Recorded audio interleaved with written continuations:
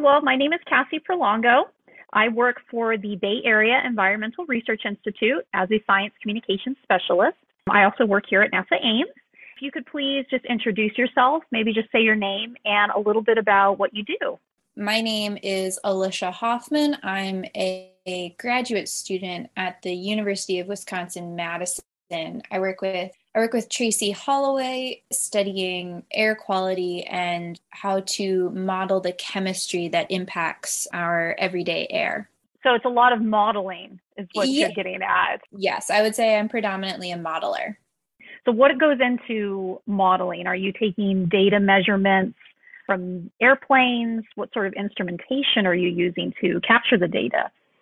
Yeah, so that's a super interesting question because it kind of depends on the model. So the model that I use is called the Community Multi-Scale Air Quality Model.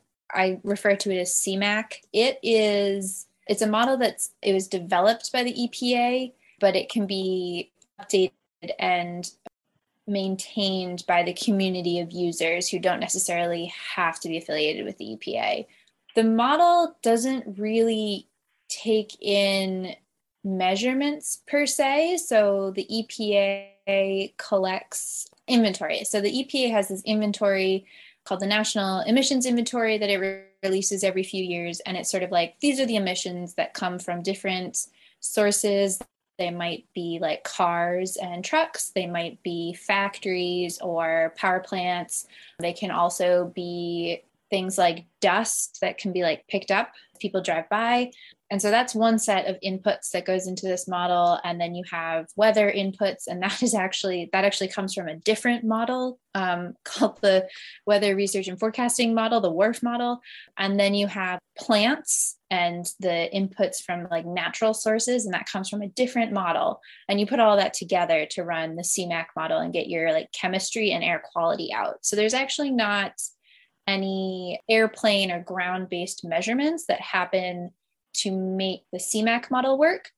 However, so yes, you have this model with all these other model inputs, and it's a lot of like, oh, we estimated this.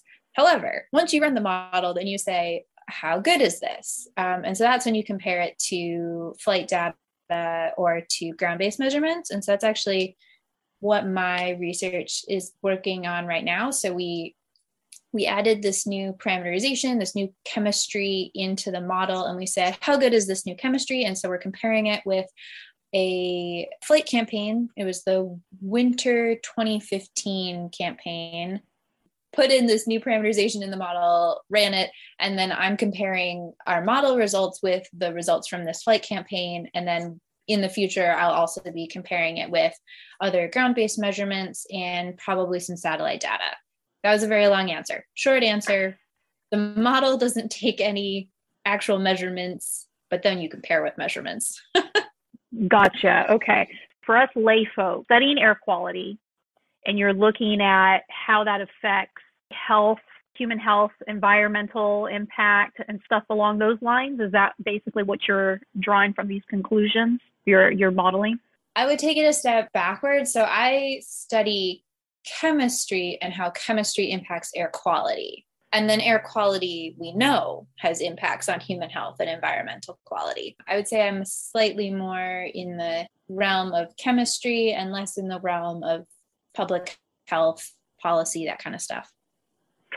With your undergraduate, take me through your science journey. Did you study chemistry? Is that what led you sort of down this pathway in the sciences? Yeah. So actually I did study chemistry in undergrad. If we're going to go back all the way to the beginning of my time, my first dream job was to be Indiana Jones. But what? Right? Okay. So dream job was to be Indiana Jones, be like a research archaeologist. I went to Beloit College in Wisconsin, which is actually it's a super tiny school, but it is actually very well known for anthropology and archaeology. And so I was like, yes, I am going to become a research archaeologist. I will study all of these ancient cultures. And then I got into chemistry and I was like, you know what, this is pretty awesome. So Yeah, my undergrad focus was in chemical archaeology, which is like using chemical instrumentation to study archaeological materials.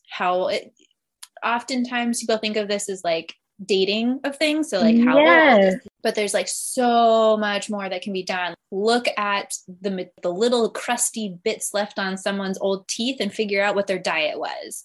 Figure out what sort of paints and pigments were used on pottery, and if that indicated there was like trade to other regions and like all this crazy stuff. So yeah, I was really into chemical archaeology. I actually had an internship through the Smithsonian studying paints and pigments, and that was super fun. Then when I got to graduation, I was like, well, I don't know if I can find a job. Oh, of course. It's always one thing leads to another. The passion sometimes doesn't align with career options, unfortunately. Right.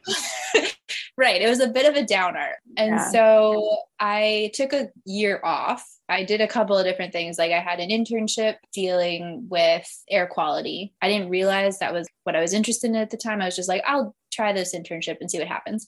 And then I also like went on an archaeology dig, and that kind of made me realize that maybe I didn't want to do like research archaeology. It's hard and it's hot. Yeah. I mean, it was an amazing experience. Like, don't get me wrong. I'm super happy I went. I had a great time. I still keep in contact with the professor I went on the dig with. Like, it was great. I was just like, I don't know. This is a lot of work. It's pretty not super glamorous. I don't feel like Harrison Ford. So he made it look so easy, didn't he? I know. And he like still has the job. So, you know. So what was the turning point for you where you decided to go get your PhD in what you're doing currently? Yeah. So basically, like after this gap year, I was like, well, not really a fan of doing this archaeology stuff. And I had a good time at this internship where I kind of studied air quality and chemistry. So I went to the University of California, Irvine to get my PhD. That was my original PhD plan, was to go to UCI and get my PhD in atmospheric chemistry, working with in the Blake research group, working with Don Blake, and his research is mostly on like what's called whole air sampling. So like I jokingly say that I like go out places and open a jar and like put some air in it and then close the jar and figure out what's inside it. But like that basically was what we did. We like went to the fields, we took samples of air, and then we analyzed them back in the lab. And doing field work for Don was like super fun. I loved it. But that was like the only upside of California for me. I actually hated living in California. It's a challenging place, especially if you were in Wisconsin. Wisconsin, right? You said for a while. Yeah, I know. It can be a challenging place. Yeah, like, oh gosh, yeah. I'm just like not built for populated areas that are hot. I prefer these like sparsely populated cold environments. So yeah, I was at UCI. I got my master's in chemistry there, and then I transferred to UW Madison. So it's kind of like a winding journey to get here. Hopefully I'll be done soon. But you know what's great? Thank you for explaining all of that, is that it really showcases even the best laid plans sometimes change. Oh There's my goodness. linear path towards getting whatever you decide to do with your degree, and you're still pursuing it. And you ended up finding something that you truly enjoy, and one that you're collecting air, maybe not on, these archaeological digs that maybe aren't as enticing as they looked at.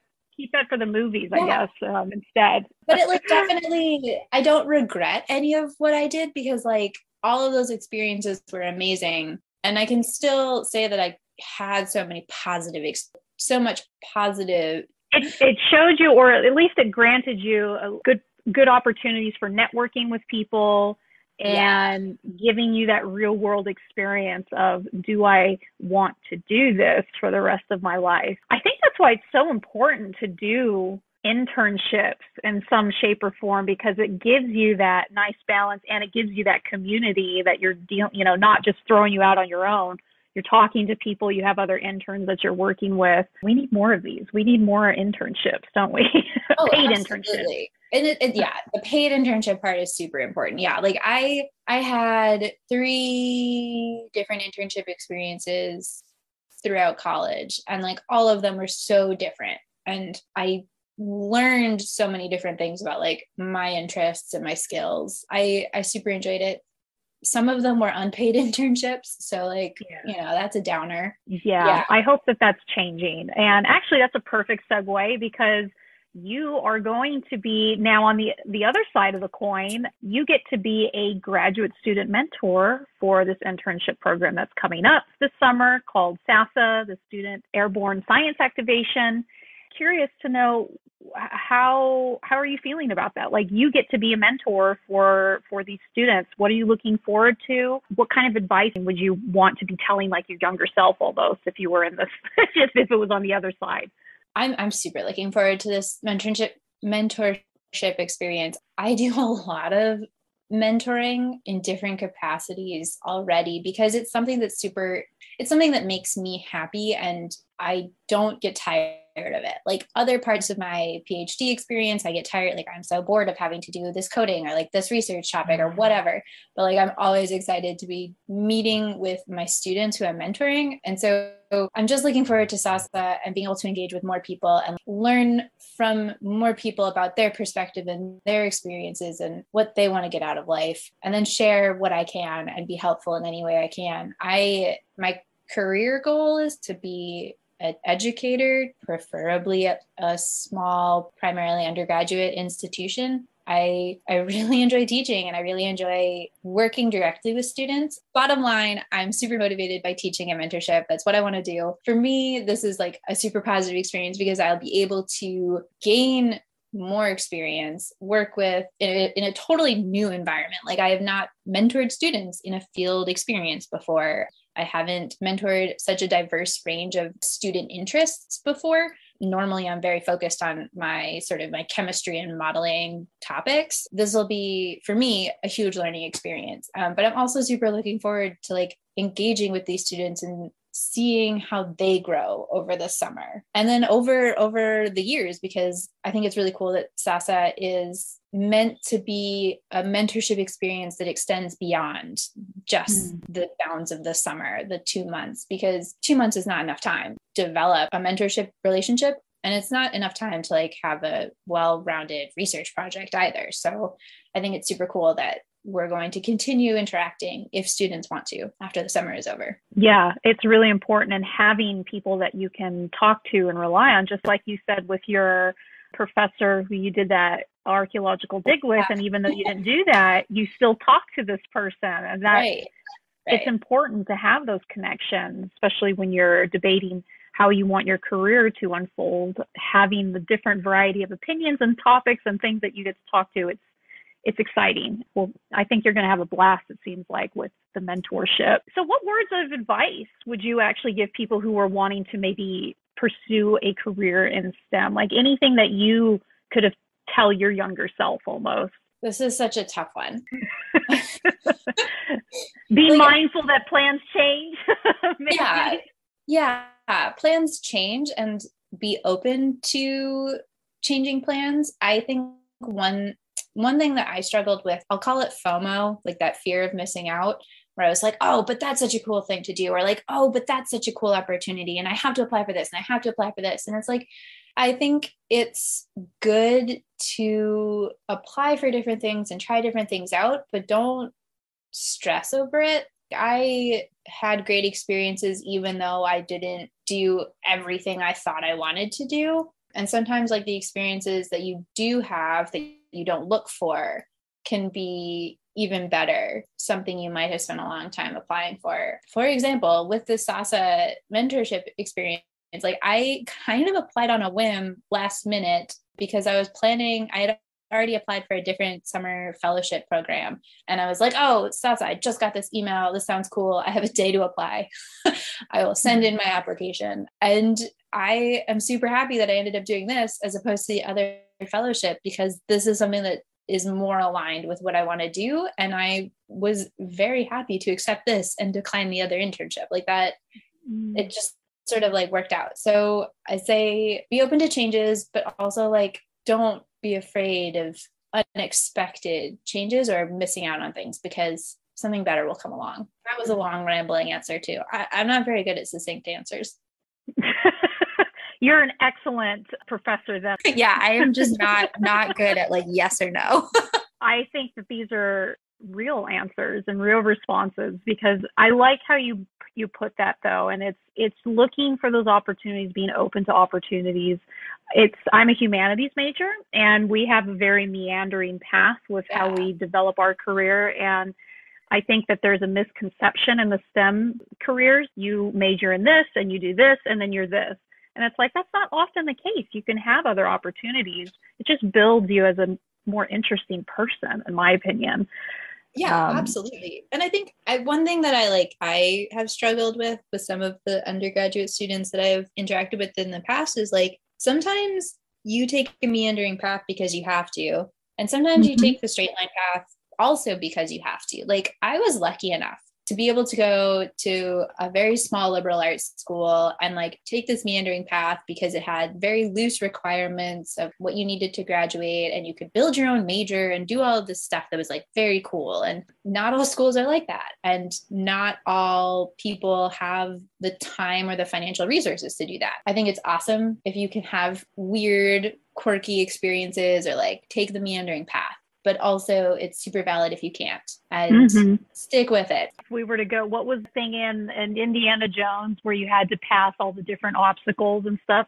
Just replace the obstacles with different types of personalities with people, and there you go. You know, I think that's one of like the biggest things I've taken away from all the different experiences is how to navigate, how to understand, how to interact with different situations. Yep, we live in a society, and that's part of it. And it's not necessarily just the role. It's certainly with science. Science does not happen in isolation. You have to work with your colleagues. You have to work on projects together. You often send out proposals for funding together. So it's good training, learning how these good skills on how to interact and work with others, isn't it? How to interact, how to accept feedback and criticism. Yes. All of those things. Exactly. So the last question I wanted to ask actually does have to do with people who've been in your life. And I just was curious as to if you had one or several people who have really helped push you along this journey or have really made a difference in your own life.